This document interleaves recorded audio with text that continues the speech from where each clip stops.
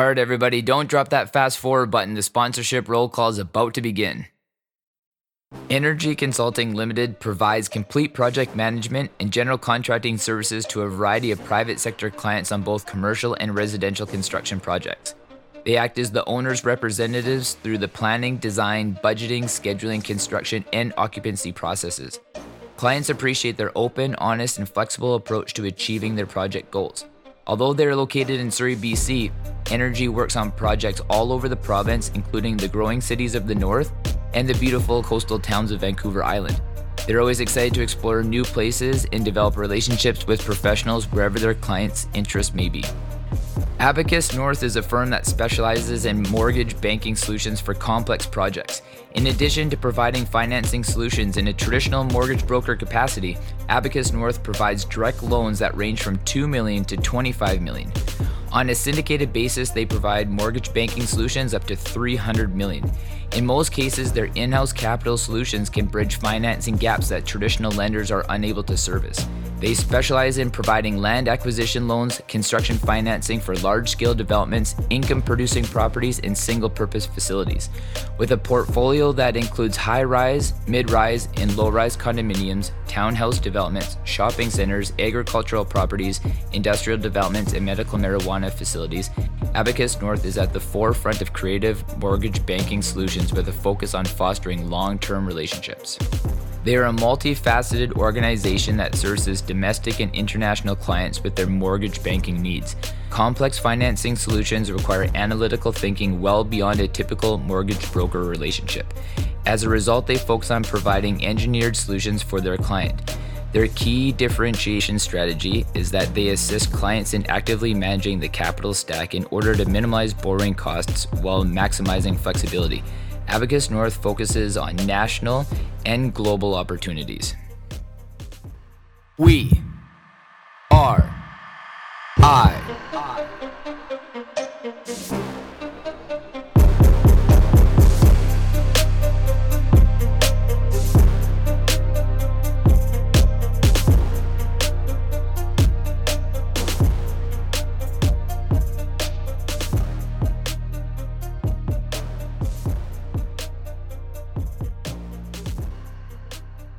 All right, everybody, we're sitting down with Todd Howard today, for president of Pacific Rim College, and he's going to kind of give us a little bit of lowdown, not only about himself and how he's got here on this journey, but everything acupuncture, and just kind of a little bit about the college itself, too. And, you know, as you guys all know, that this is Eastern Medicine Month, Eastern Philosophy Month on We Are I, and we've been well educated up to this point, and now we're going to start breaking it down, you know, into like the subtopics and subcategories, you know, of Eastern philosophy, Eastern medicine. And we're beginning here today with Todd. So welcome to the show, Todd.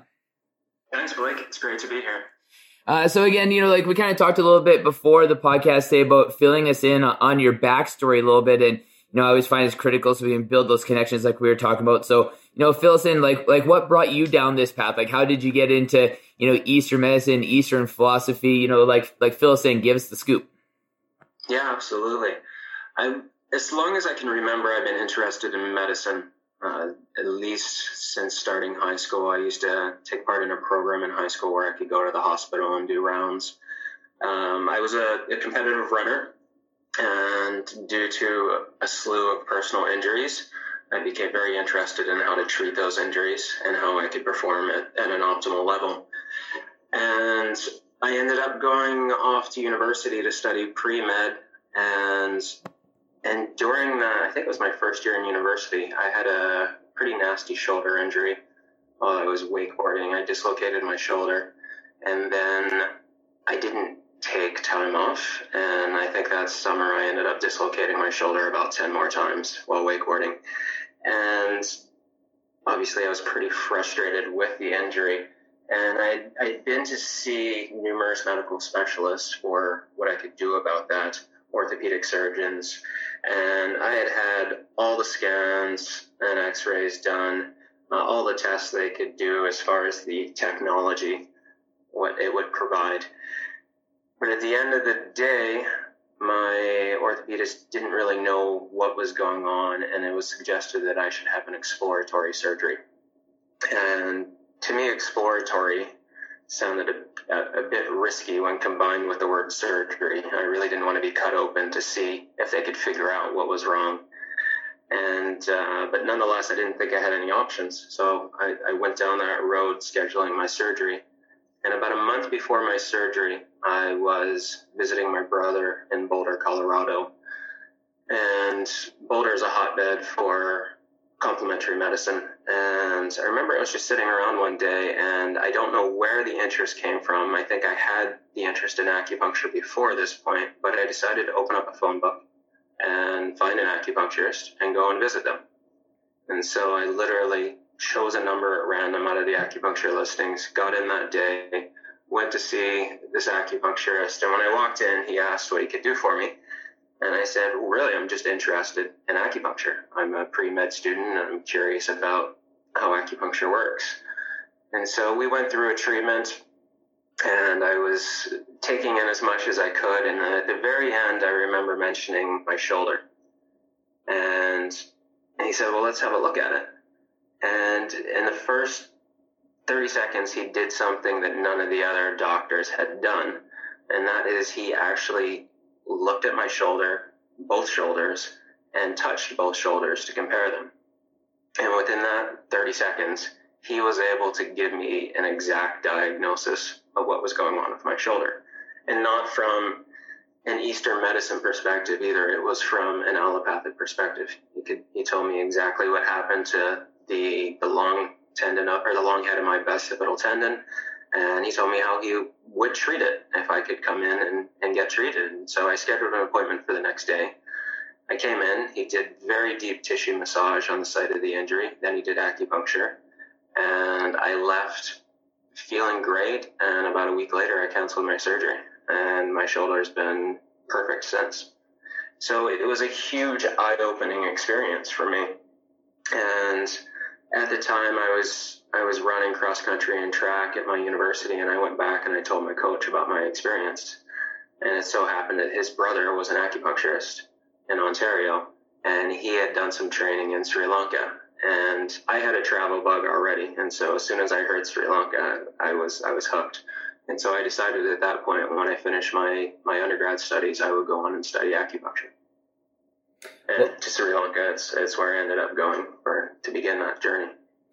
I think like those are the things, like that, when you highlight your experience there, like that's the road that we all typically walk down, right? Where like, and that's pretty much the main reason why that I wanted to highlight, all these different avenues that we can explore, like, on the podcast, because, we do feel backed into a corner, kind of like how you did, and, whether we're like 18, 40 or 80, like, we're coached to think there's only this singular avenue. Like, why do you think that is, like, in Canada? Like, what's your perspective on that? Like, why have we devalued like all these other systems that are offered around the world where, people have been having amazing results for like thousands of years? Mm-hmm. Well, we're conditioned culturally that way, and the pharmaceutical industry has such a strong influence on the way our society works. And we have adopted the philosophy of symptoms are bad, and we need to do whatever we can to get rid of the symptoms. In holistic forms of medicine, which many of the Eastern forms of medicine are, the body is not looked at as a bunch of individual parts and systems. And symptoms are not looked at as the enemy. It's all looked at holistically. The body is all one. Everything works synergistically within the body. And the symptoms are merely messengers that tell us how the body is doing, how our health is. And so if we deny the expression of those symptoms, we're basically telling our body to shut up. And we're going on naively, completely unaware of what's happening in our body, because we just keep taking one pill after another to suppress those symptoms, those messages. And eventually it takes us to a point of chronic disease and breakdown. So it's the system itself that is in great need of repair. And when I have spent time in Eastern cultures, I spent time doing acupuncture rotations in the hospitals in China. Just that statement itself acupuncture in the hospitals in China. Acupuncture is in every hospital in China. There is a ward for acupuncture. There is a ward for herbal medicine. There is a ward for Chinese massage known as Tuina. And so when patients check into hospitals there, they get whatever treatment is appropriate based on the experts who are deciding on their treatment. But it's not based on a singular system of, well, we either have to treat this with drugs or surgery. And that, unfortunately, is the way the allopathic system is primarily set up here. It's very heavily monetized. In China, a patient will typically come and get acupuncture every single day until a condition is resolved. Wow. Here, if people are going to see an acupuncturist, they're normally going at best once a week because that's financially what they can afford. So what I used to always tell my students is our journey to health when we are in a state of dis-ease is similar to climbing a descending escalator. So the escalator is working against us. We know we can get to the top if we're determined to do it. And so in our culture, typically what we do is we take 1 or 2 steps up and then we stop. And that escalator is going to bring us right back down to the bottom. And then the symptoms flare up again and we take 1 or 2 steps up and then we stop because the symptoms have gone away because we've taken the drug to silence them, and eventually we're back to the bottom. With the more holistic forms of medicine, it's 1 step after another until you get to the top. And when you get to the top, to that plateau or that new level of health, then you can stop because you're off that escalator, and you're gonna be able to maintain an equilibrium there until whatever it is that perhaps caused your disease in the first place comes back if you haven't actually treated that root cause. But it's a very different approach than what we see in allopathic medicine. When I was doing my acupuncture studies and some clinical rotations in Sri Lanka, we would literally see the same patients every single day. In some cases for months at a time. It depended on how severe their condition was. But it wasn't even a thought of, well, should I come back in a week or come back in 2 weeks? No, it's you come back tomorrow, because what we're doing is helping to balance the system, helping to balance the body. And because we're not using drugs or any other invasive procedures, there are no side effects to it. And so the body takes that energetic information and it is able to use it to help bring about a better state of health. But it might take longer to have that happen than taking a drug, which immediately will silence the symptoms. But again, silencing the symptoms is not bringing about a state of health. If anything, it's doing the opposite. Well, and it seems like, even like with like the drugs, like a lot of the drugs that we take here in like Western culture, the side effects of them are almost like the symptoms that we're trying to suppress as well. So it's like the body's continually trying to say like, I have these symptoms, like, please just recognize that I'm trying to tell you and like trigger this response, like take them responsibly, take this information responsibly. And, it's like what you highlighted too, where it's you go down to Boulder, Colorado, you walk in and this person touched you. They felt your body. They looked at your body and they understood your body, wanted to be a part of like your experience. And, like those are things that were just void of here, and like that's the part that I value and I respect the most, about, Eastern style practices, is that it actually does represent patient care.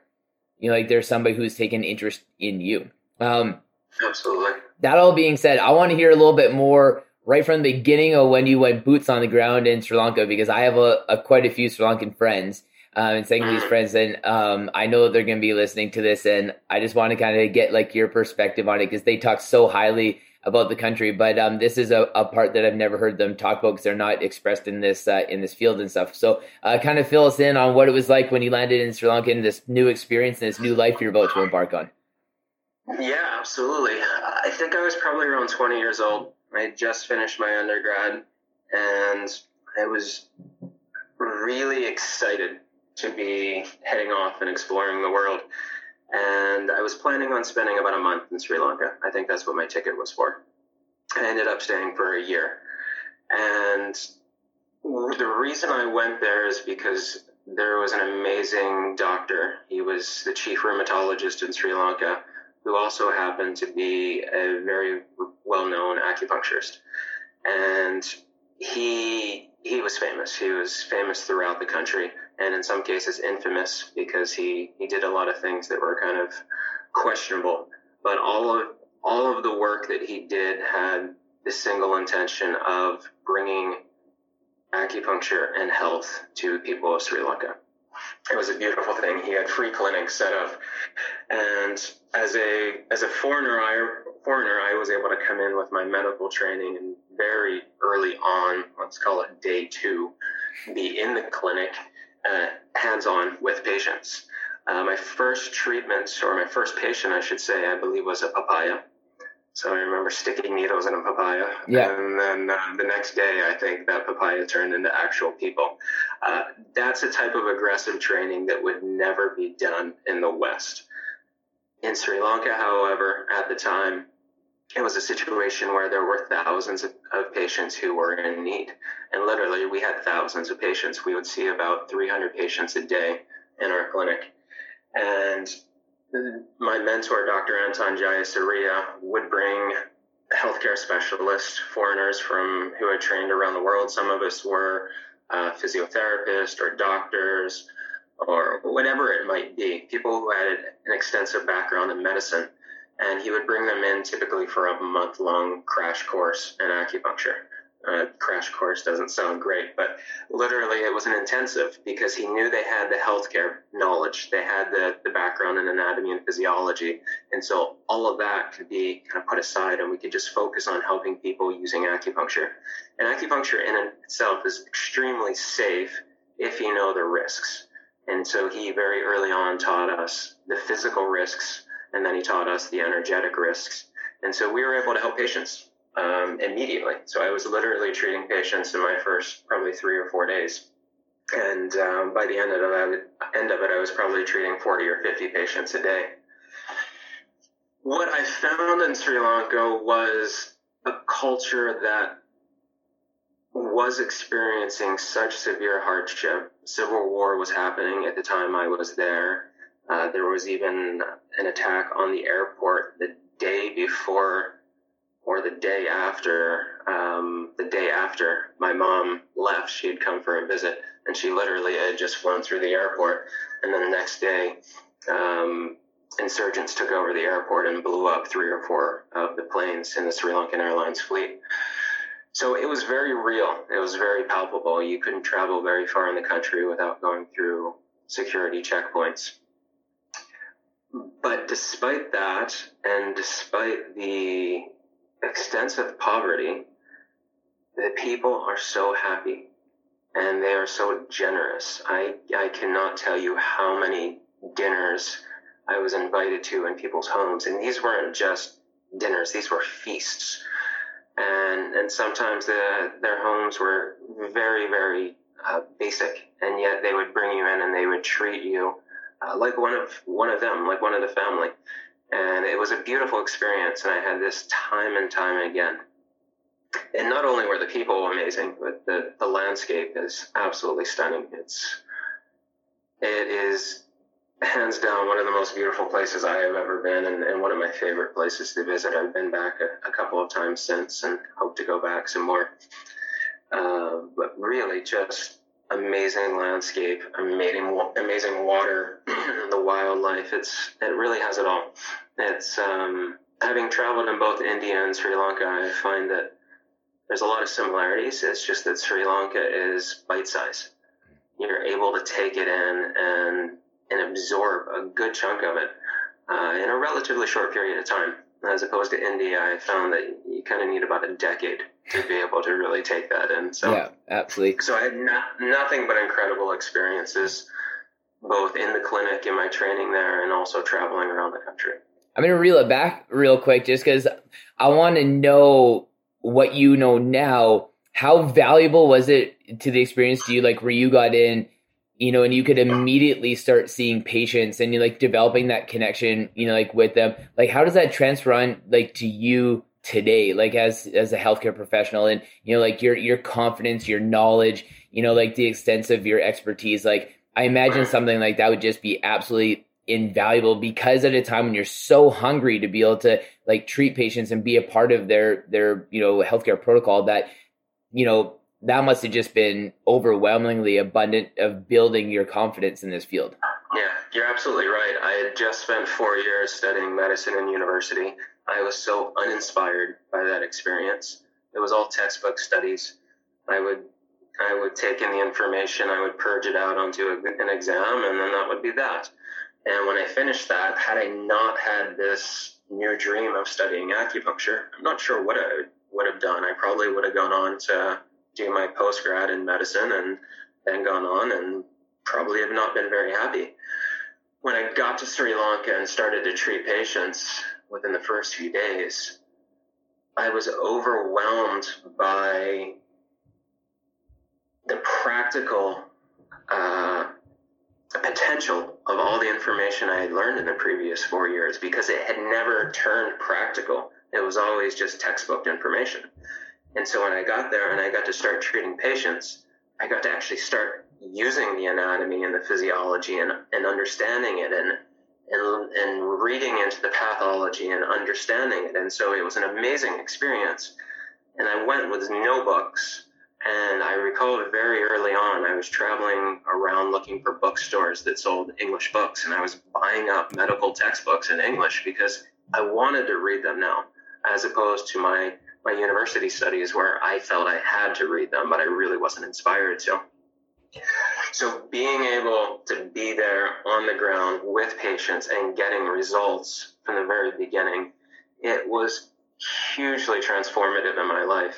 And fast forward several years when I ended up starting Pacific Rim College, it very much influenced the curriculum of the college. And to this day, our students will start their clinical training in their first week of their programs. And that is typically unheard of in schools who are offering programs in the education that we do. Normally, students will wait until their first year is complete, in some cases until their second year is complete. And so we're putting them in a very safe clinical training environment, so there's no risk. And at the same time, they're getting that practical, hands-on, person-to-person experience that really is probably the reason why we all started studying natural medicine anyway. It's because we want to help people. So yeah, life from that experience absolutely changed very quickly. I also really took to the type of acupuncture that we were doing there, which is fairly widely known now in the West as community acupuncture. And the basic premise of it is that you're in a larger room and patients are typically seated around the room. And one practitioner can actually take on 5 or 10 or more patients at a time, depending on the skill level of that practitioner and the safety setup of that space. And it allows for a greatly reduced rate for patients who are paying for that treatment. They're not getting one-on-one intensive attention for an hour, but they are in this environment where the energy itself is incredibly healing because everyone is there with the same focus. I want to get better. I want to get healthier. And the practitioner is able to, or sometimes there's multiple practitioners, they are able to give adequate attention to each patient, but it's not going to be an hour straight of attention. It might be 10 or 15 minutes, and then they'll turn their attention to another patient while the first patient has the needles in them, and while those needles are actually doing work. And so it's a really interesting style, and that was also something that I introduced into the college right from the beginning as a community acupuncture. Well, and you've even seen that with like things like personal training and like, like these group classes and all that kind of stuff where people could get guidance, but like it wouldn't be like one-on-one attention, but it would be the perfect way to be able to make structured programming affordable to everybody. And because like that's always like our biggest concern out here is that like we would all love to go regularly, but be able to have the finances to be able to do it, like that's tough, but obviously like you're incorporating a style that it can bring it to the masses. And I think those are the things that we need, and we need more of, because if we're going to make this cultural shift and like in the responsibility of our own personal healthcare, like we need affordable options too, because we know that there's not a lot of places we can go to be able to express, having affordable options. Absolutely. Accessibility is key, and community acupuncture really helps in that regard. Yeah. Yeah. So then My next question about like the Sri Lankan experience was tell me what you feel is like the reason why, or like the value behind the reason why everybody was so happy. Because this is a big thing, obviously, that like the research that's around the world now that, people in third world countries or third world like countries typically, from a mental health perspective, are substantially further off than what we are in the West, even though that we want to think that we're further ahead. Yeah, the first thing that comes to mind is personal possessions. They don't have many. And the mindset is not how to get more. It is how to live in a state of peace and happiness with what you have. And it might be very, very, very basic. I remember traveling through some other countries, in particular, I think I was in Mongolia, and going into these villages, I was with a few friends and actually a few acupuncture colleagues, and we were staying in the yurts, in the homes of Mongolians, and our trash was very quickly taken by the youngsters and turned into something, anything, but it was a form of, these were resources that we would just throw out that they looked at as, no, that's a treasure. And so I think that has a lot to do with it. The mindset is not so much greed based, and the happiness is not derived from the actual possessions. It comes internally.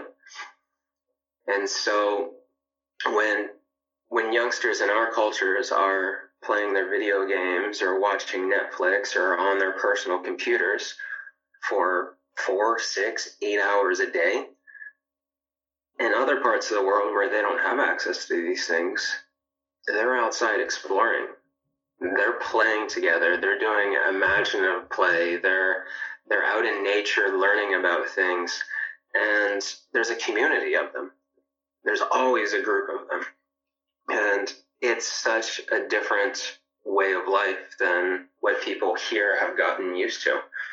And I think that ultimately imprints them for the rest of their time on this earth. And it helps them to derive bliss from even the smallest things. And I'll say some of the patients who came into our clinic, they were suffering from, and I've seen this in other places where I work too, including in Tanzania and Uganda, they're suffering from such incredible illnesses, gruesome illnesses in some cases, debilitating illnesses, and yet they'll typically come in and they won't talk about all of those things. They'll talk about something that's relatively simple, such as their knee hurts.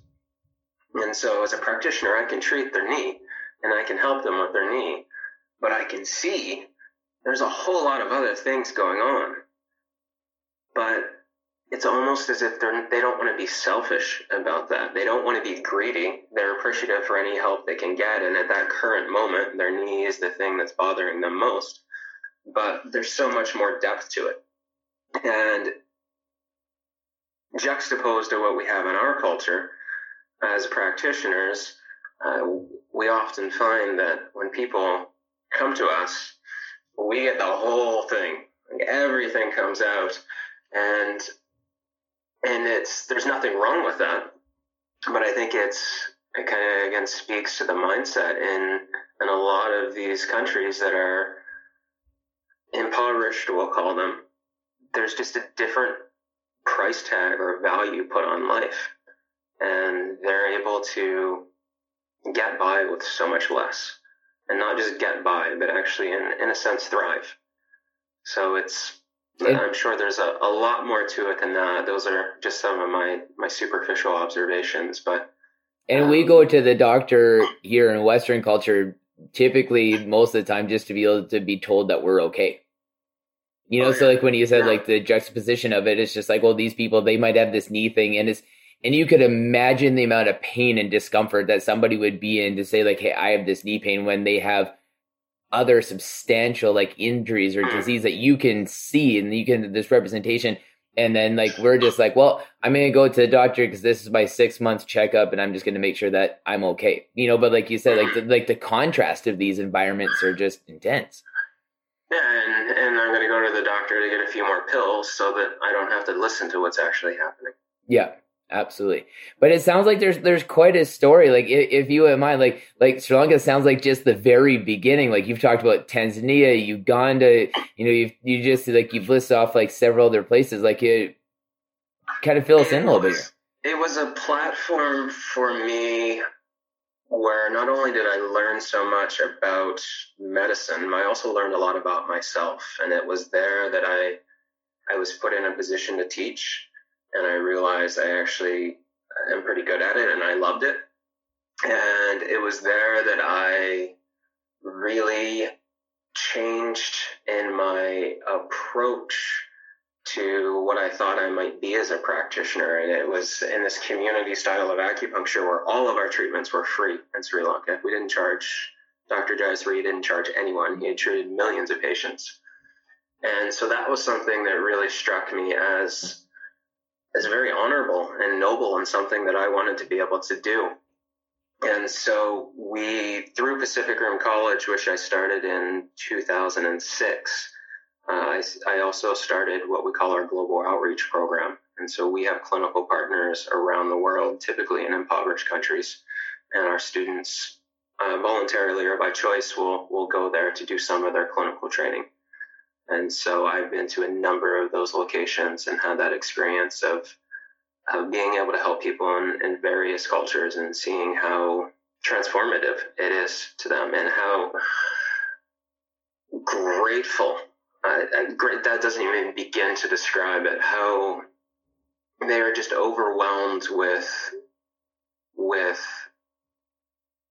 gratitude and joy that we would be taking the time to help them. And it's such a beautiful experience to be able to help people in that type of environment. There's no expectations from them. They're coming to you just with the hope of any sort of attention that you can give them. And whatever it might be, they typically take that and they're so grateful for that experience or that service. Well, and even like as like a healthcare provider, like I could imagine that with you having an experience like that, to be able to contrast it with the people typically that we would find in like Western culture, where there's like the expectation is that you either fix me or you failed, typically, here versus, like these people that you're explaining, where it's just like, just to be able to have the graciousness of your time, that you're willing to be able to sit down and see them, like that alone, that building the connection between like you two on a more like level of humanity, saying like, like we're two people that can come together like this. And I would imagine that would allow you to fundamentally understand that person's like issues and offer them a lot better style of healthcare. Absolutely. And even in many of those cases, we didn't speak the same language, but just being fully present with someone who's not expecting anything from you. They're just there, and if there's any help that can be given to them, they're going to be grateful for that help. And just being present with those people, and again, not even speaking their same language, some of the results were absolutely mind-blowing. I'll share a little story. When I was either in my second or third month in Sri Lanka, and I was taking a weekend off with one of my acupuncture colleagues, and he was a physician in Germany. And we were at a hotel that was owned by the family of my mentor, Dr. Jayasuriya. And it was far out into the country. And we were having breakfast one morning, and a guest of the hotel came running down the hill to us. We were on an outdoor seating pavilion overlooking a river. And he came down and he said, "Doctors, please help me. My niece is having a severe asthma attack." And of course we wanted to help. So we followed him up the hill to the hotel room. And as we were walking there, I remember my friend, who was a physician, a practicing physician, and a very good one, he turned to me and he said, I don't have any tools. I don't have any of my equipment, so this one's on you. I had been in Sri Lanka probably a month longer than he had. I think he was only there for a month, so he was in his first month crash course, and I had maybe been there for 2 or 3 months. And so I got a little bit nervous, also a little bit excited, and we walked into the hotel room, and to me, I always remember it as a scene from The English Patient. And it was this large hotel room, very basic, and there was this 4-poster bed and one part of it with a mosquito net draped all around the bed. And the way the morning light was coming in, it was just kind of this angelic type of atmosphere. And there was an extended family all gathered around. This was a family reunion, probably 10 or more people. And I looked on the bed, and there was a young teenage girl, doubled over, gasping for air. And her uncle told us she had been that way since the night before. But we were much too far removed from any hospital for her to safely be transported, and the roads were not good by any stretch. And so here she was, literally struggling to hang on to each breath. And I went over, and I recall moving the mosquito net aside so I could sit down on the bed beside her. And I introduced myself, and I asked to see her right arm, or to hold her right arm. As we were walking to the room, I'm going through my data bank of acupuncture knowledge, which, being 2 months in, was pretty limited at that point. But I knew there was a point on the arm that affects the lung and the energetic system of the lung very greatly. And it's called Kong Sui, which means maximum opening. So basically, it's a point that maximally opens the lungs and the capacity of the lungs. And we're taught that in a case of acute respiratory distress, that point is sometimes where the energy blockage is. We'll probably get into the workings of acupuncture in a little bit. But there's a specific point on her forearm that I knew there was a good chance it might be sore. It might have an energetic blockage. And so I had her right arm, and I recall taking a finger and tracing up her forearm to the point, and I started to press on it. And the pressure I was putting was so light, but in that first moment of applying pressure, she screamed and she jerked her arm away from me. And I'll never forget the moment, because everyone in the room, all of her family, I thought they were going to kill me, because it didn't look like I was actually helping. It looked like I was making matters worse. But I knew in that moment that I had hit the spot. I knew that if touching that spot, it had caused that reaction, that there must have been a huge energetic blockage there. And so after a short period of time passed, I asked if I could see her arm again. And this time I laid my finger on that point. And over probably the course of 60 seconds, I increased the pressure as gently as I could. And after about 30 seconds, her breathing started to change. It went from that extreme labored breathing, and she was pale, she was sweating, she was in a really rough state. And her breathing started to slow down, and it started to deepen. And this went on for 20 or 30 seconds until she took her final deep breath of clear oxygen, and she sat up and she looked at me and she smiled. A huge smile came across her face. And that was it. The asthma attack was done. And I still get tingles from telling the story, because it was my first experience, probably ever, actually being able to help someone in that way. And I had such little training in acupuncture, and to be able to use a finger to help this girl who was in a severe state of distress, it was life-changing for me. And it certainly crystallized for me my desire to pursue acupuncture and energetic medicines in general more, because I wanted to know more. I wanted to know how I could help people in the way that I had been able to help her. And I stayed with the family for the rest of that day. They treated me and my colleague to a day with them, and it was an amazing experience. And she was completely healthy the entire day. Sadly, I did not stay in touch with the family, so I don't know what the more permanent outcomes may have been from that treatment. But I did teach them where that point was in case they needed to use it again. But there is a chance, and I can only speculate, but there's a chance that she maybe wouldn't need that again. Because just by doing what I did, I may have been able to shift the energy enough, shift that blockage that was probably a chronic blockage, that it might have been a situation where her asthma attacks never came back. I won't know that. Unlike what we would do in Western medicine, though, where we would pump the body full of steroids and we would just drive that condition deeper into the body, and it's going to manifest again. And in some cases, it's going to manifest as more severe respiratory attacks.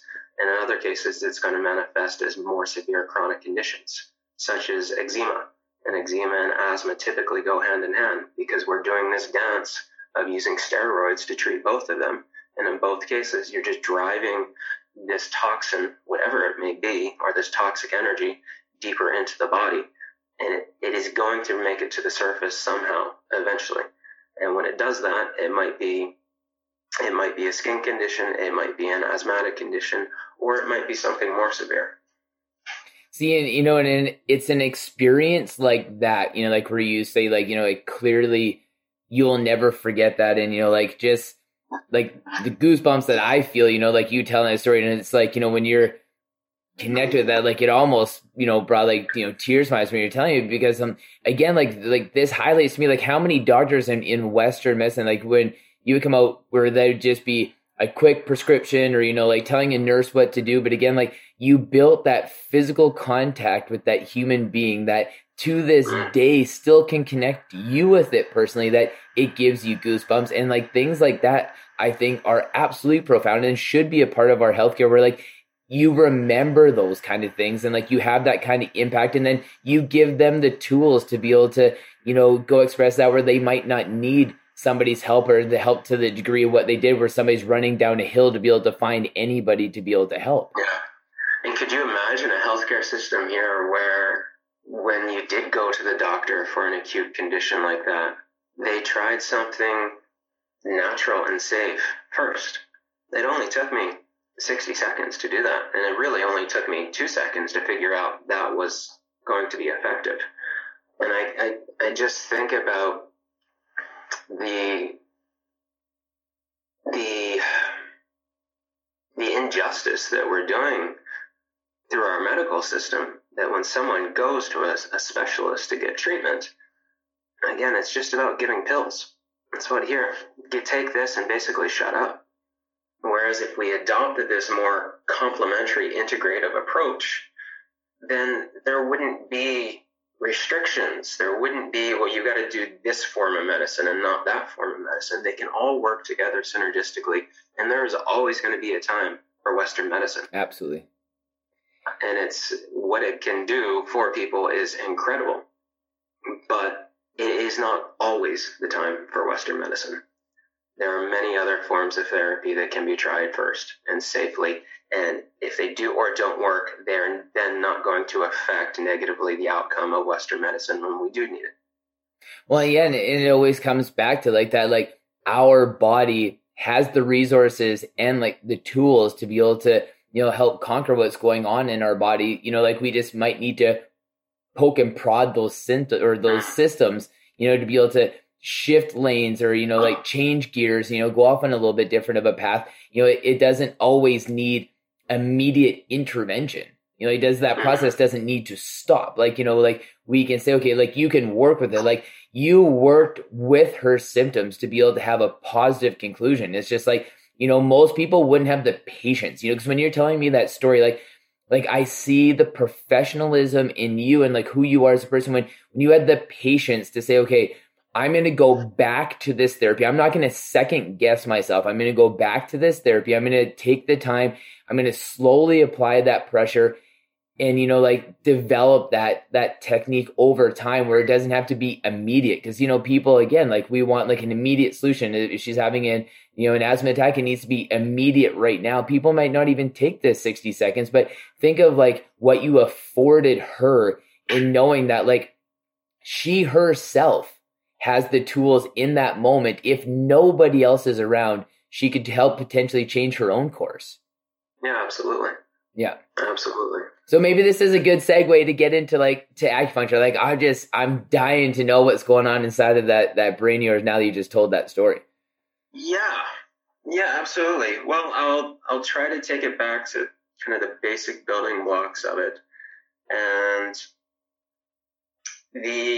acupuncture itself is an ancient system of medicine. It's based in potentially many different cultures, typically, or I think all of them, Eastern cultures.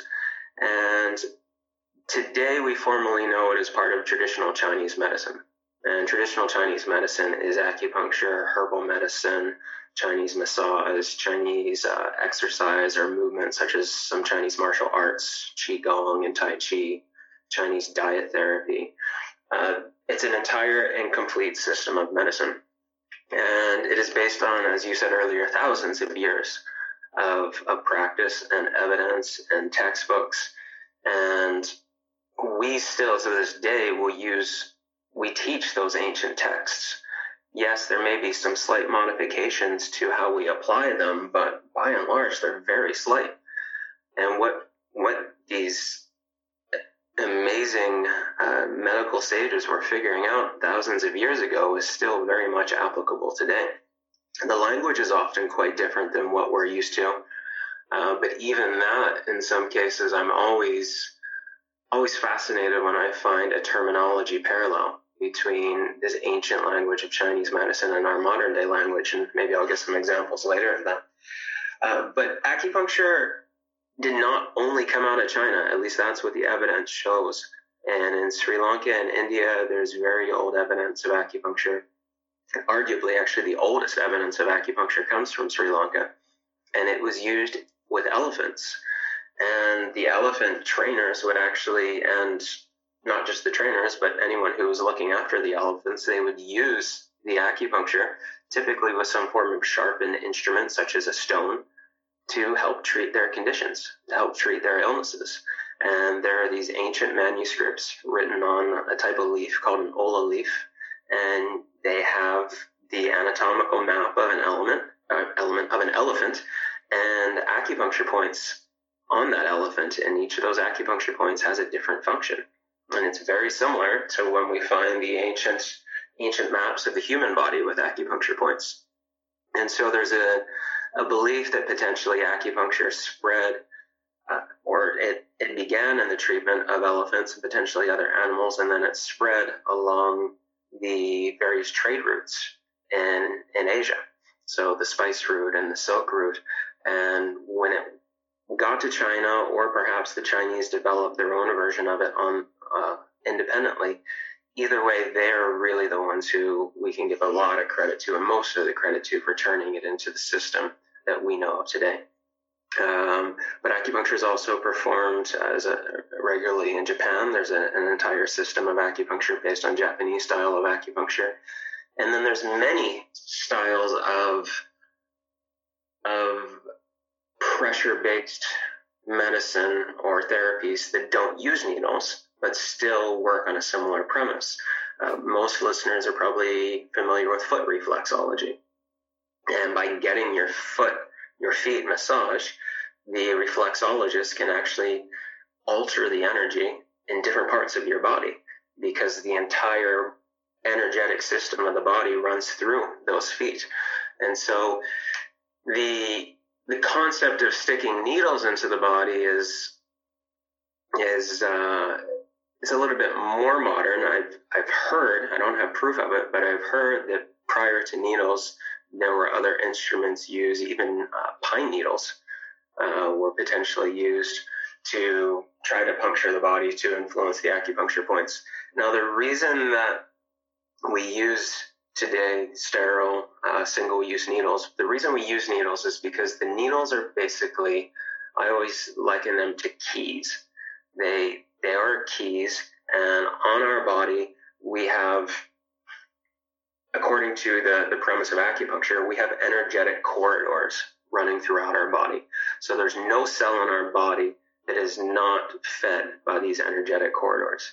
Now, of course, in our culture, we hear energy, and a lot of people think it's some sort of woo-woo stuff, but we just call it by a different name. So in China, the energy is known as qi.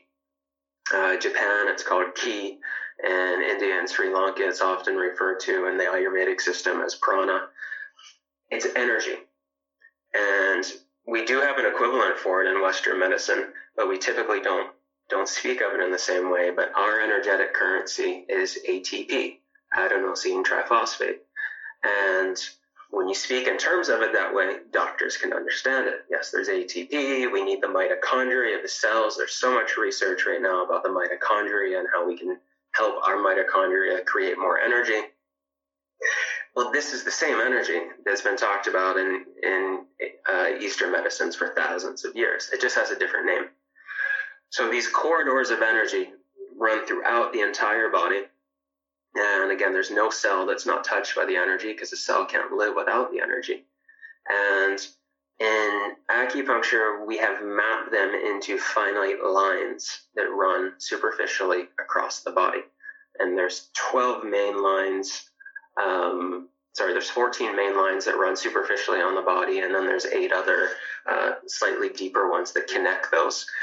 And we have used the terminology, which is roughly translated from Chinese, to name these different energetic lines after organs in our body. So there's a liver meridian, there's the lung meridian, there's the stomach meridian. But I don't want listeners to think about those necessarily in the sense of they only affect the stomach as we know it, or the lung as we know it, or the liver as we know it. They affect the entire energetic system that is associated with that. So we know the liver is responsible for detoxification in the body. The liver is also responsible in a way for how we handle stress, because stress is an emotional reaction, and no emotional reaction occurs without a chemical reaction in our body. And it's primarily the responsibility of our liver to deal with all those chemicals. And if someone is constantly under a state of stress, cortisol is constantly being produced and released into their body, the liver has to deal with that. And so in Chinese medicine, we would potentially in that case turn to the liver system to look for blockages, because this person is having a difficult time dealing with their stress. Well, let's check the liver meridian or pathway and see if there's any sort of physical or energetic blockages. So we have these corridors or meridians of energy throughout the body. And then along these superficial pathways of acupuncture, we have points. Now, the points have been discovered over thousands of years of more than likely palpation, but also medical intuition. There are some healers who just have the gift of being able to not only feel the energetic vortexes on the body, but also in some cases to see them. They may see auras around them or some other sort of energetic imprint. And roughly speaking, there's between 300 and 400 of these points along the meridians. And I call them doorways. So there are doorways along these hallways or corridors of energy. And in a state of ideal health, optimal health, the energy flows freely throughout the system. And that's even roughly translated in Chinese, is that when the energy is flowing freely, there is a state of health. It is when the energy doesn't flow freely that we have dis-ease. And so as an acupuncturist or another therapist who works with these meridians of energy, basically what we're using is our training and our intuition to ascertain where certain doors might be locked. And if you think of it in a school, and I don't know if there's still bells for lunch in our public school systems, but the bell goes off and everyone tries to get to the cafeteria. And as they leave the classrooms, the doors are unlocked so students can rush out into the hallway. And as they go, they're all focused on getting to the cafeteria. And when they get there, it's expected that the door is going to be unlocked. And if it is, the energy continues to flow and everything's in a state of homeostasis. If it isn't unlocked, if that door is locked, then you're going to get an energetic blockage at that door. And the longer the door is blocked, the more people are going to pile in behind and push, and the energetic blockage is going to get stronger and stronger. And ultimately, it is going to result in some sort of health condition. And it may be that people in the front start to get really uncomfortable. They start to get squished by the pressure. And the energy in the body is very similar. When there's a blockage, it could be physically due to a bruise. It could be an injury in a muscle or a tendon, or as we know, we all carry stress in different ways. It could very much be an energetic blockage. Maybe someone's carrying tension from stress in their neck or in their shoulders. It might not be a physical blockage, but there is some sort of energetic blockage. And the acupuncturist's job is to try to figure out which doors are locked. There's always doors that are locked. And once we do that, I'm actually really happy that you just said that, because that's one thing that I say to people all the time is, I think in today's world, we try to chase perfection because we have a general concept of what that perfect place may be and thinking that it's attainable. But I try to say to people, like, there's always going to be something. We just have to try to stay ahead of the curve that we don't get too many things. Mm-hmm. There's always going to be something, and those some things do not necessarily have to be bad things. Mm-hmm. They are symptoms. And if we think symptoms are bad, then okay, it's a negative discovery. But if we look at symptoms as just being the way our body speaks to us, then they're not bad.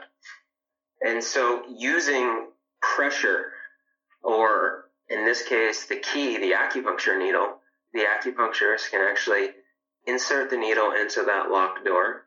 And anyone who has had acupuncture is probably aware of the feeling that often happens when there's this crazy twitch or radiation or just like a burst open of a blockage right where the acupuncture needle goes in. It's not the feeling of a sharp needle penetrating the skin. Typically the needle will be far past the surface of the skin when someone feels this sensation. And in some cases, the needles can go half an inch, 2, 3 inches into the body. It depends on the point. The point of the body or the area of the body, the tissue that is there. And when they feel that sensation, that's a very strong indication that there was a blockage, and that blockage is now being released. Now, does that mean that the health is going to immediately improve to the point where all the symptoms disappear? No. But it means that practitioner has released one of the root causes of whatever the condition is that someone might be experiencing. There could be 20 or 30 or 50 different doors that are locked throughout the body. And in some cases, unlocking one might actually negatively impact another. So we have to look at the body holistically. We can't look at it and go, oh, this person has arm pain. Give me that arm. I'm going to treat that arm. And it kind of goes back to the story I told about the girl with the asthma attack. I didn't treat her lungs. I didn't treat her airway. I didn't treat any part of her body that in our culture we would think has anything to do with the lungs. I found the doorway that is on that lung meridian that I expected would be blocked, but it was very far removed from the lungs. You know, and like that's like the exploratory nature of it, right? You know, like willing to, you know, proverbially, you know, look outside the box, you know, and like just opening our way of thinking, because, you know, we're conditioned to be on this very narrow pathway, you know, and like because that you've traveled the world and you've had all these experiences, like I feel like it just as you speak, I can see how open your mind is like to possibilities. And that's one of the biggest injustices that I think have happened in my life. But then I see it in everybody around me that like we're because we're not well traveled and that we're coached down a very narrow pathway, anything outside of that box seems we shouldn't believe it. Like you said, you know, like were you talking about like, you know, people's like chi or, you know, like prana, like when we hear these terms, we want to discredit them unless if we want to believe in them, you know, but like you think of like the amount of resistance cognitively that we have to go through to be able to get to a point where we bring validation to these terms, you know, but like where you're talking about like these symptoms are or like these systems are very similar, like where you're talking about like ATP, like mitochondria, like Krebs cycle, mitochondrial biogenesis, like you start talking like this, then people over here, they're just like, okay, yeah, I'm on page, like let's start talking about this. But this, as soon as you start entering other terminology into that, it's just like a rabbit hole of like, oh, okay, yeah, you're one of those guys. Mm-hmm. Yeah, absolutely. It very quickly can be dismissed and fully dismissed to the detriment of the patient. Yeah. So then, like, walk us through like a few of like your experiences, like with your patients. Like you had like this acupressure story, with this girl in like Sri Lanka, but like traveling the world and being in all these different places, and then now being the founder of Pacific Rim College. Like I'm sure that you've had some of the most incredible experiences with your patients. Could you walk us through a few? Yeah, absolutely. I'll share actually another one with you in Sri Lanka. And this was a couple years later when I was back visiting. I was in a little beach community and a beautiful little spot on the south coast. And each little establishment along the beach, be it a restaurant or a small little hotel, they had their own pack of dogs. And they were very territorial dogs. They were really typically very friendly to people, but they were vicious to one another. They each had their own territory, 2 or 3 of them typically, and along this whole beach. And one day I was out walking, and there was this little black dog who was completely immobilized, lying on the beach, bleeding. I believe it was one of its front knees. And it looked like it had either slipped in between some beach rocks, maybe when a wave came in, or maybe it got attacked by another dog. But it was not in its territory. So it was really being bullied and couldn't move. It was literally lying down, basically whimpering for help. And I was not far from my little guest house, and so I think my friend went back to get my acupuncture needles. I didn't know what I was going to do. I don't think I had ever stuck a needle in a dog, but I wanted to help. I felt like I can't just not do anything, and so I had my acupuncture needles. I went over to this dog and tried to assess the injury as best as I could, and it did look like it was just a physical wound, but it was obviously pretty debilitating for the dog. And I didn't know what I was doing. And I'll just say that with the acupuncture needles. I didn't know what I was doing, but I knew 100% what my intention was. And my intention was to help this dog with my entire presence and whatever training I had. And I was going to be having some sort of energetic exchange with this dog. And just by being there, I was having an energetic exchange. And I recall I put a few needles in the dog. I don't even remember where they were. They were probably above and below the wound. And I sat there, and the dog was extremely receptive. It didn't yelp or flinch or try to bite me or anything. And I stayed there and I petted the dog. And I remember I was so wrapped up in helping this dog that at one point I looked up and there was a crowd of people standing around me. And I was just kind of amazed because I had no idea that anyone was there. And I eventually took the needles out of the dog and said goodbye. And I think the dog was still there lying on the beach. I'd kind of done what I felt I could do. I didn't know what else to do. And a little bit later that day, I walked out of a little grocery establishment. And I was on a porch that was probably 3 steps up from Sandy Road.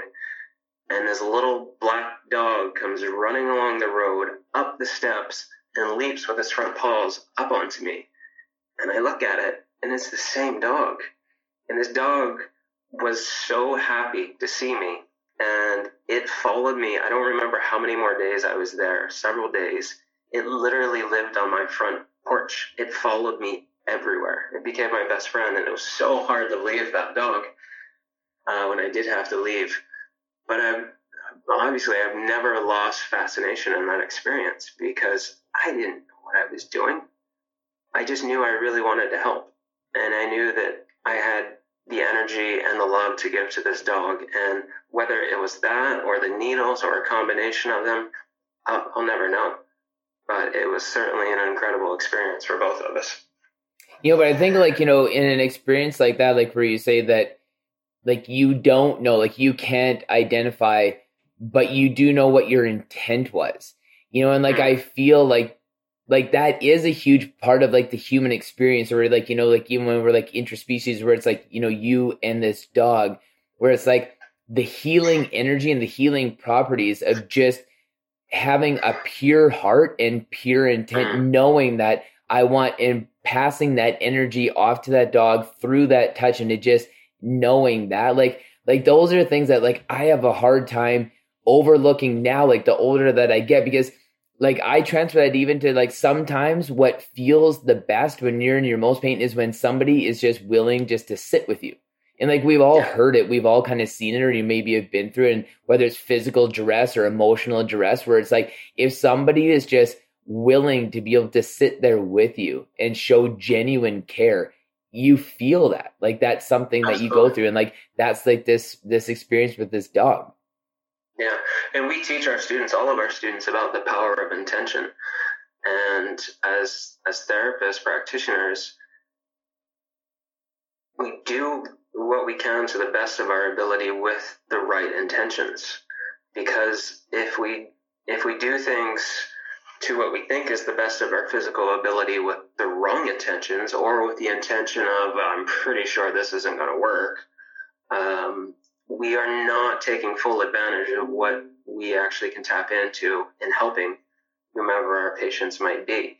The intention, and I've had some teachers who have literally said, forget the points, forget all your knowledge of pathways of energy, use your intuition, and set the right intention in treating your patients. And the more experienced a practitioner gets, the more a practitioner can actually rely on that. But the intention is potentially the most important thing. And it reminds me of when I was scheduled to have exploratory surgery. I'm pretty sure the intention of my surgeon when they actually walked into the room, because I doubt they would even have an intention before they walked into my room at the time of surgery. I would have just been a number to them. I would just been an appointment on their calendar. Their intention was to explore. That's what an exploratory surgery is, and I don't like the odds of that. And is that intention? A situation where someone's intention is to fully help me, not just to explore.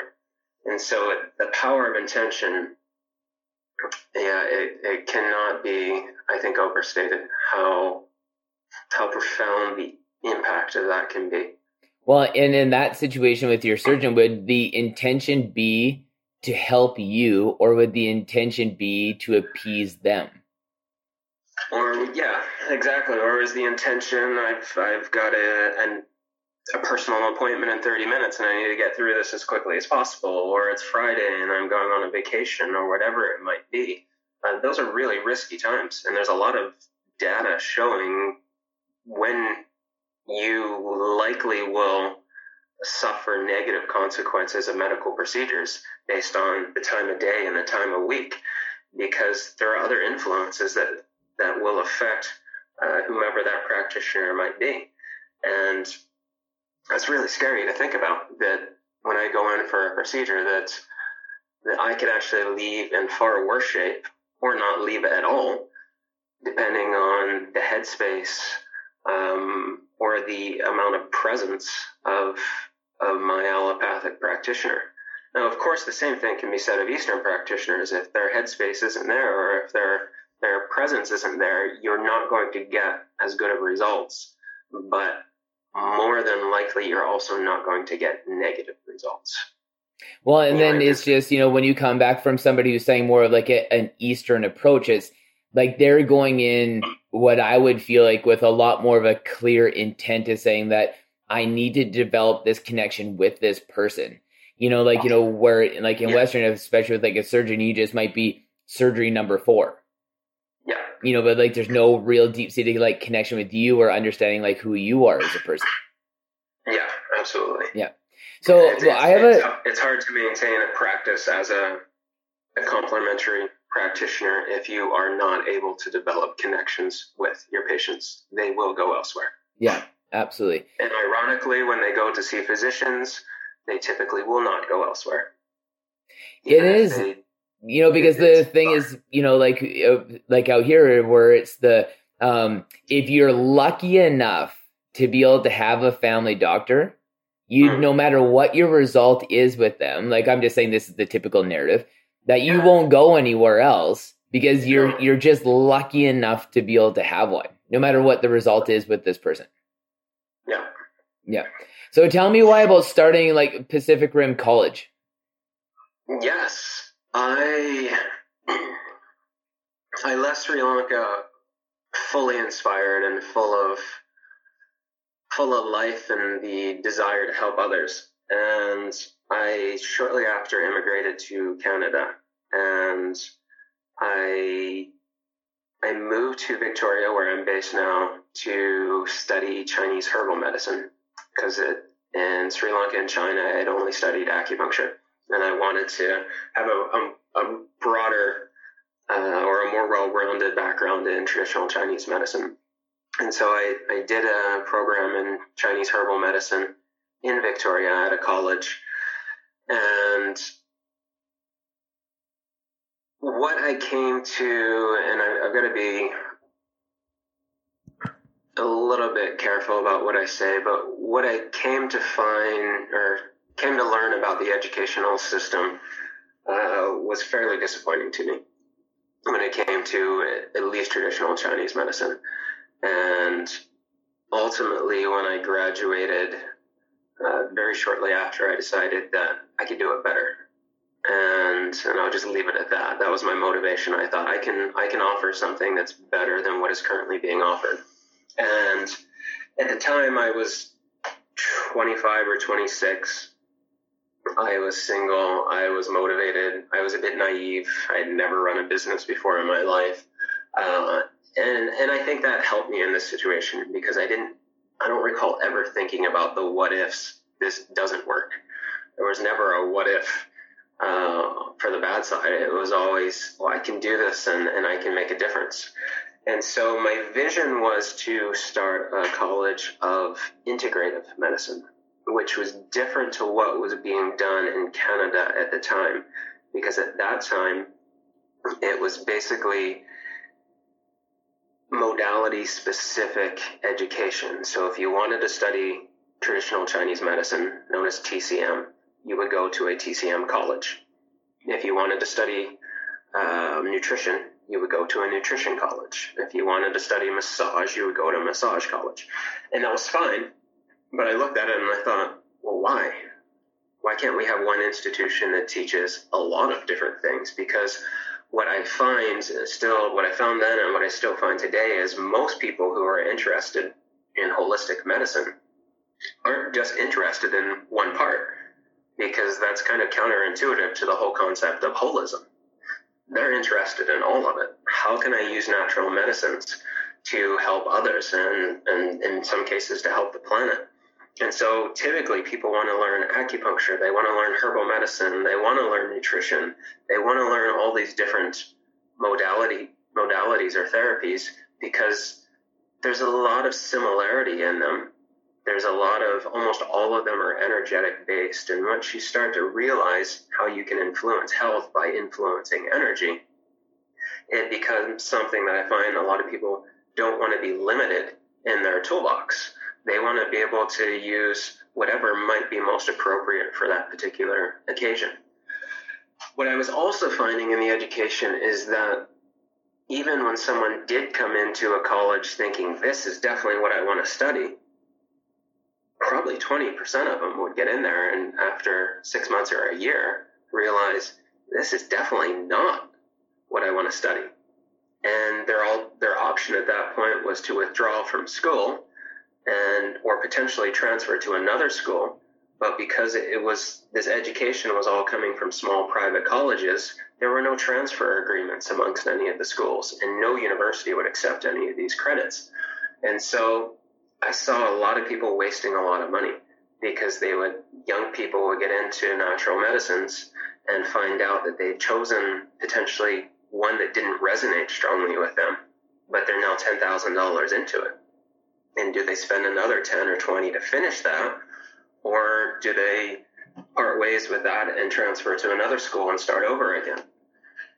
And I looked at a lot of the models in the States that were done more on an integrative platform, and I thought, well, why not do that? And so in 2006, Pacific Rim College came to life. Our first programs were in acupuncture and Chinese medicine, but that's because that was my background.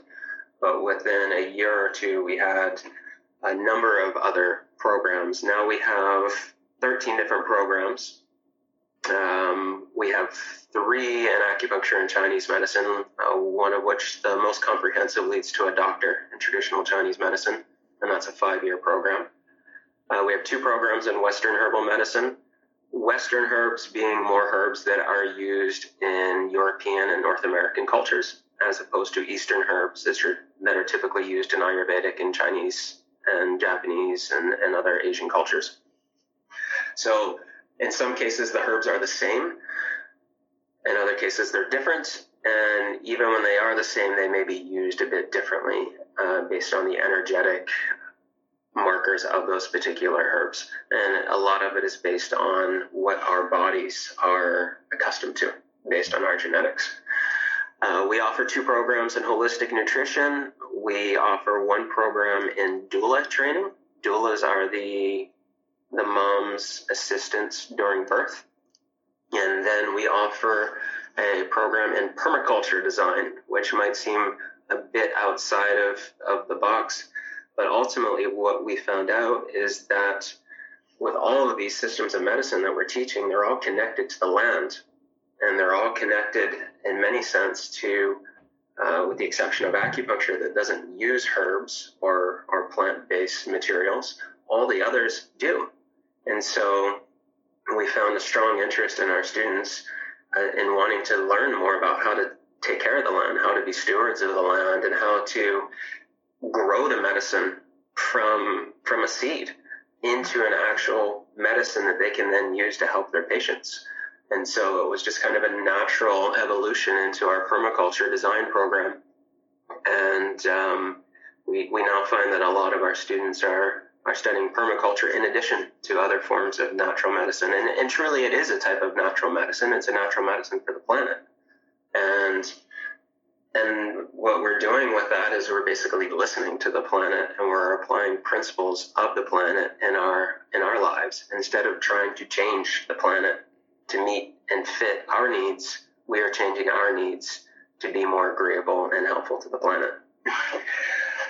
So that's kind of the full spectrum of our programs, and it allows students to take multiple programs in different areas. They're in the classroom studying together, so there'll be an acupuncture student with a nutrition student, with our Western herbal student, and so there's a lot of interaction, which is incredibly generative for everyone who's involved.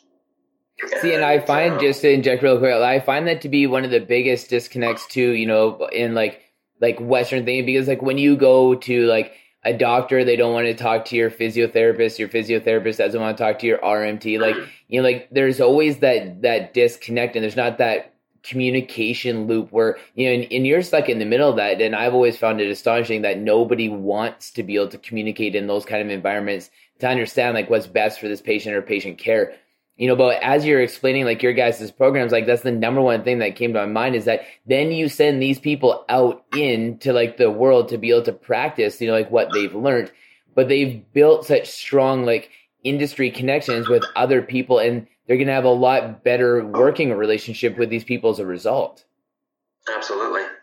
And we're seeing a huge rise in integrative health clinics today, as opposed to when I started the college in 2006. Now there's integrated health centers all over Victoria, and I'm sure in other parts of the world too.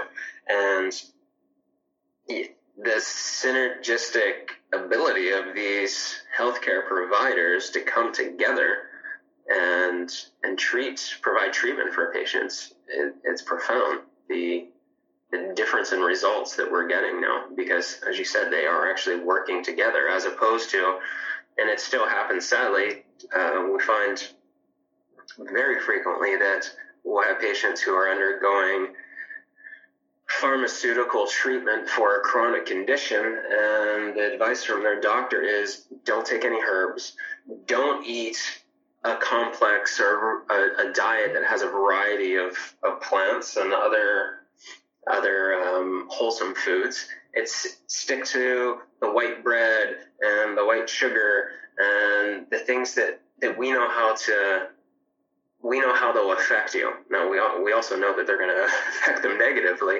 but doctors are often worried about someone switching to an organic, wholesome diet and how that's going to negatively impact their drug therapy. I mean, that's just counterintuitive. And I see it time and time again, especially with patients undergoing chemotherapy. They're literally told to eat a diet that I wouldn't touch. I wouldn't even consider it. Because the doctors don't want any potential side effects of the food with the medicine.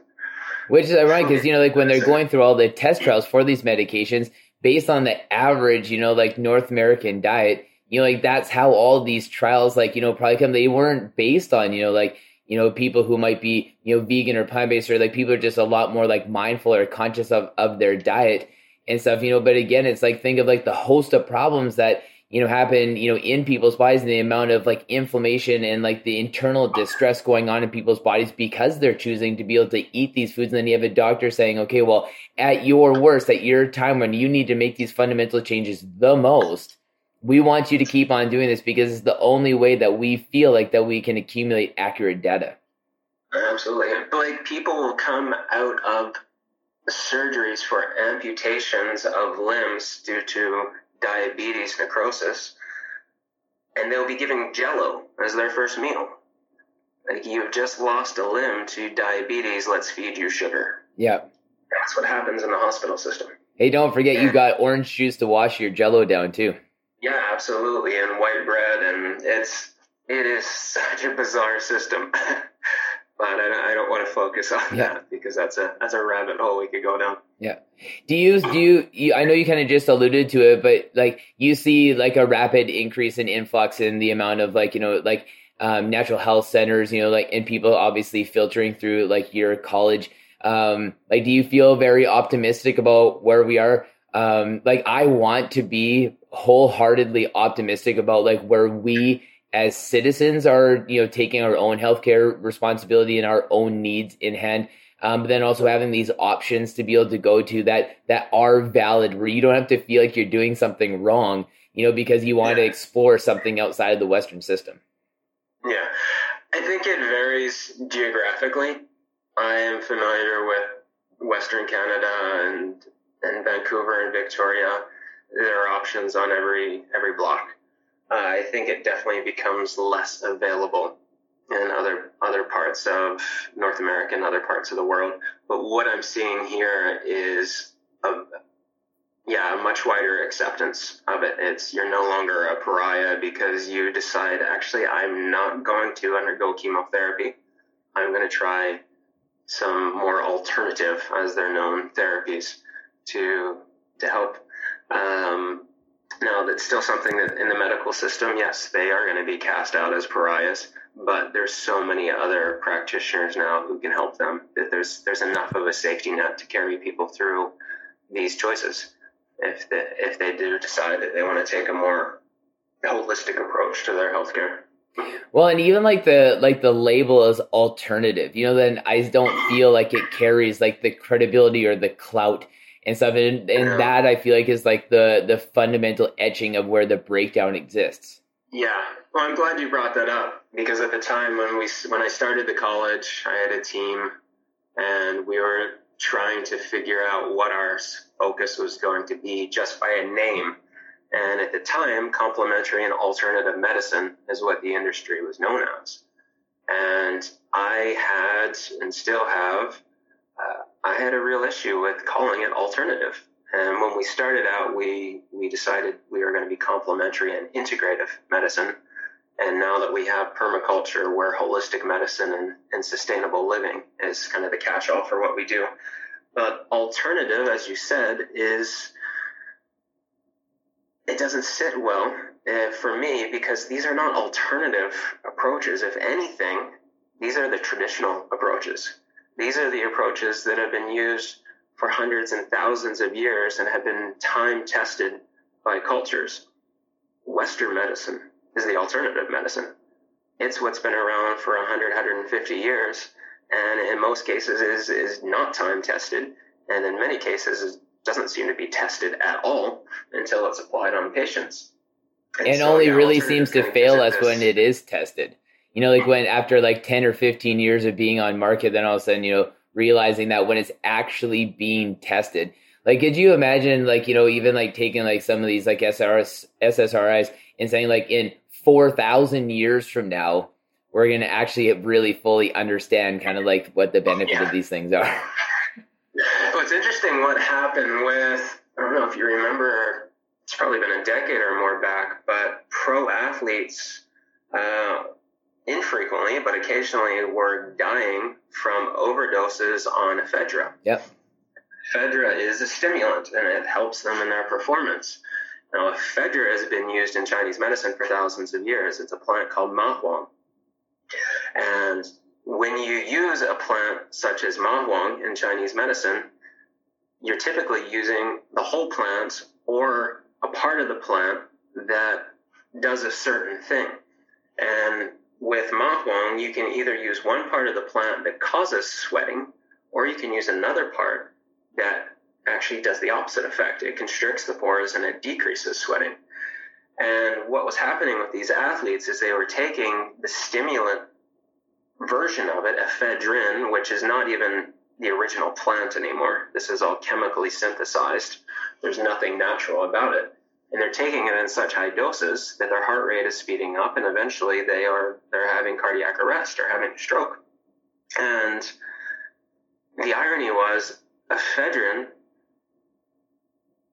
was not deemed to be problematic in Western medicine, but ma huang was actually banned in North America. Practitioners couldn't use this herb that has been used for thousands of years safely because people were taking a synthetic chemical derivative of one component of this plant. Now, bear in mind, any plant that we eat or ingest or that exists will have hundreds, if not thousands, of chemical components.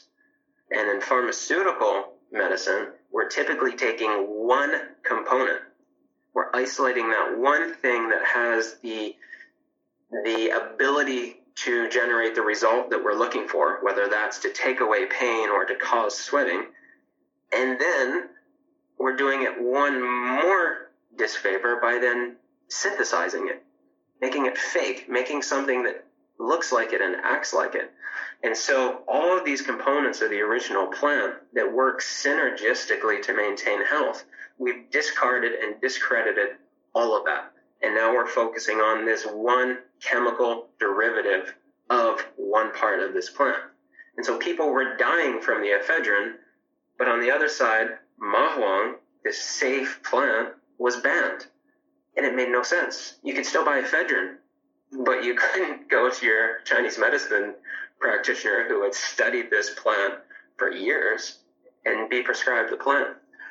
And it just to me, it just represents kind of the mentality of pharmaceutical sciences. You can continue to take these things, even though we know they have 33 listed and tested side effects. And even though people are literally dying from taking this, and we know today that iatrogenic causes, which are doctor-induced causes, is the leading cause of death.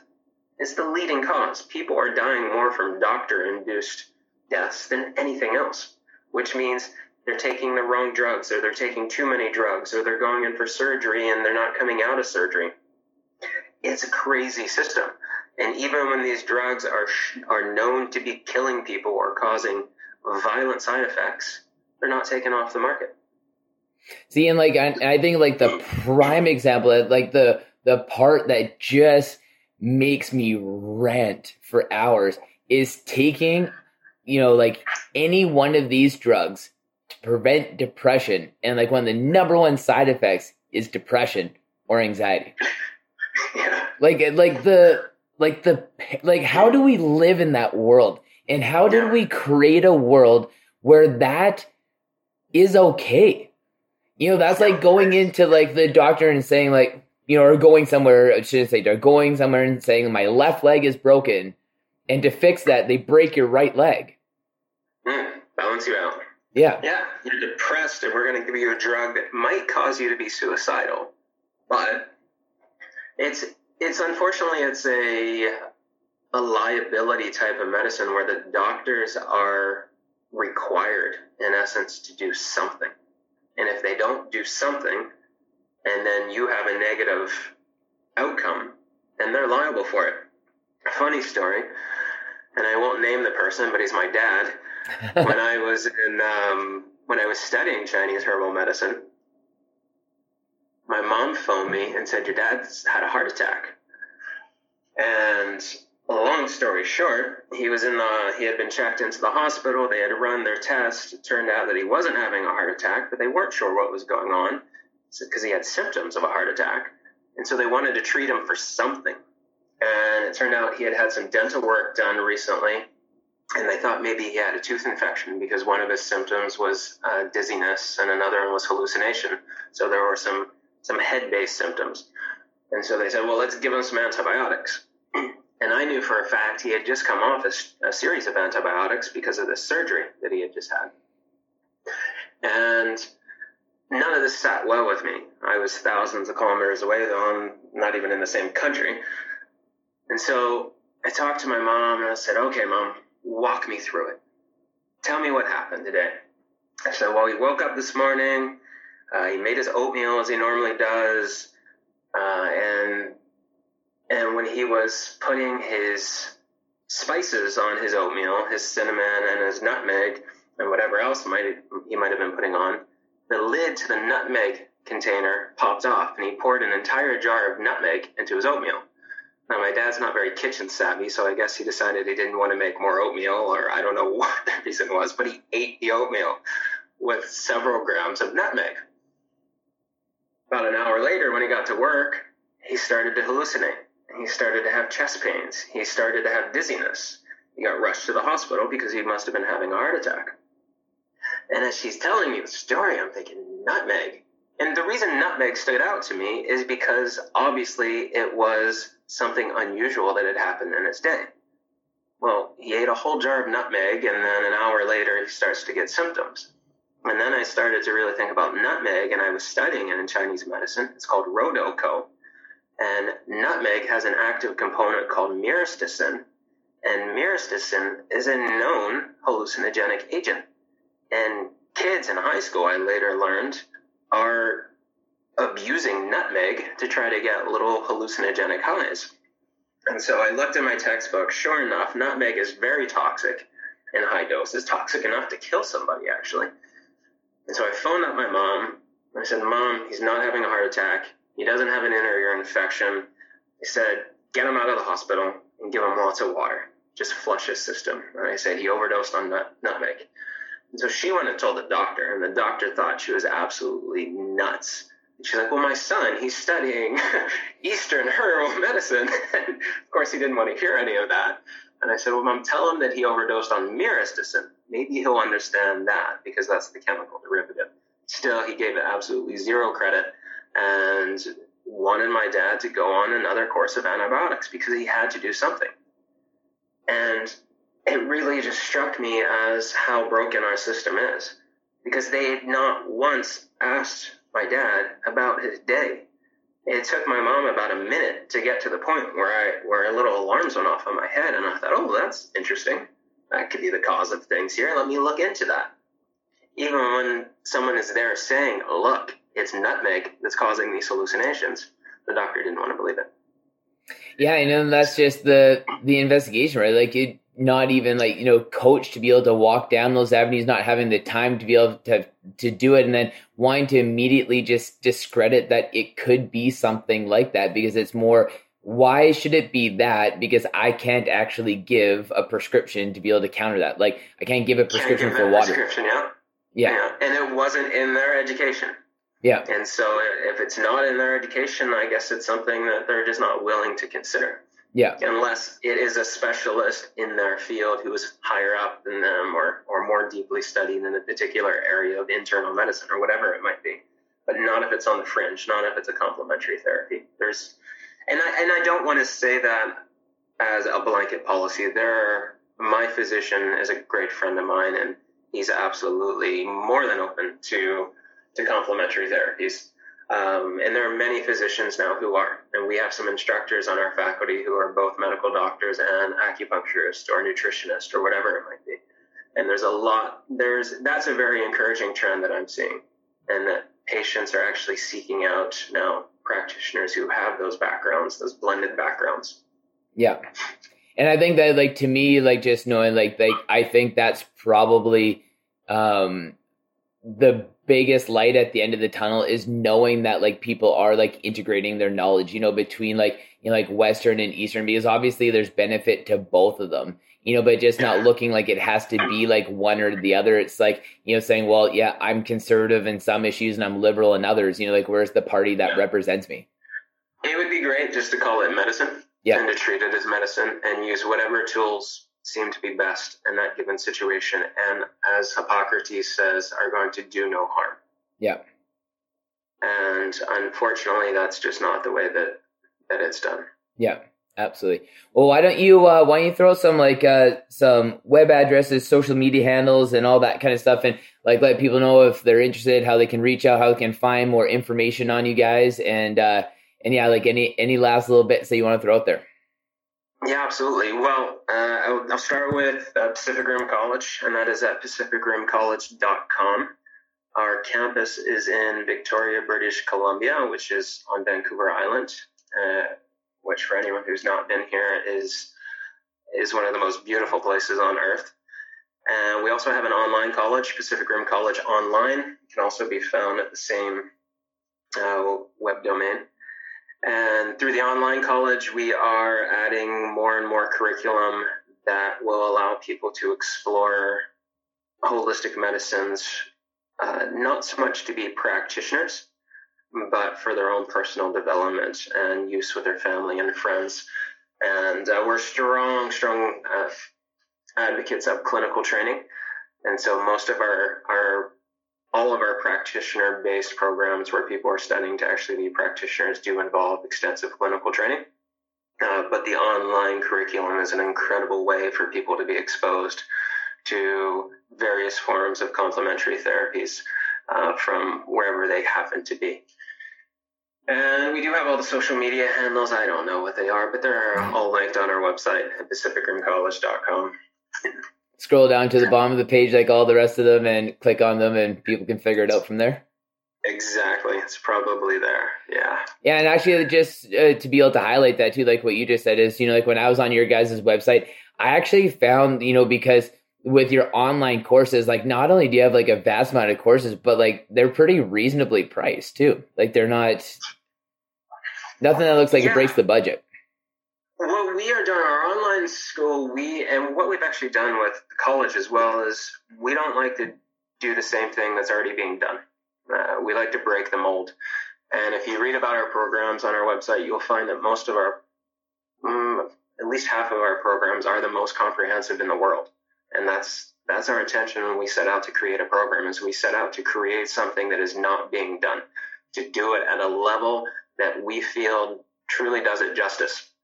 And with our online college, what we hesitated for many years before starting our online school, because there's so many other people who are doing this, and there are so many who are not doing it to the level that we feel it should be, which in the end became our doorway to enter into it, because we realized if it's going to be done, let's make sure it's being done properly. And so all of our material, all of our courses are studio filmed, professionally edited. We bring in the best instructors in the world to film these. And they are akin to watching an enjoyable production on Netflix as opposed to watching a Skype conversation, which many of the courses unfortunately are on other platforms. And so we wanted to create a user experience where people not only had access to the information, but it was enjoyable them to learn that information. And we're really kind of just at the beginning of the curriculum that we're going to be able to offer on our online program. We're currently finishing up the filming of an online herbal program that is going to, I feel, be the best that is available anywhere. And that's due to launch, I believe, in January. And that will be our first program in the online domain. Right now, we have only individual courses. So we're really excited to see what comes of that one. But yeah, they are, as you said, we try to make them accessible. So the price, we're trying to figure out where that good price point is for them to be reasonable for people to be able to afford. Yeah. And at the same time, we need to maintain the quality that they are. They're not cheap for us to produce. I bet. Well, thank you, Ty. I really appreciate it. It's just been, it's an absolute honor. And I know somebody who's, obviously as busy as you and, with everything that's on your plate and stuff, I wanted you to know that, like, it's been an absolute honor, and I appreciate you taking your time out. It really means a lot to me. Thank you, Blake. Well, I've really enjoyed it, and I congratulate you on what you're doing and what you're accomplishing with this podcast. And it's definitely an honor to be on the show. Thank you so much. Thank you.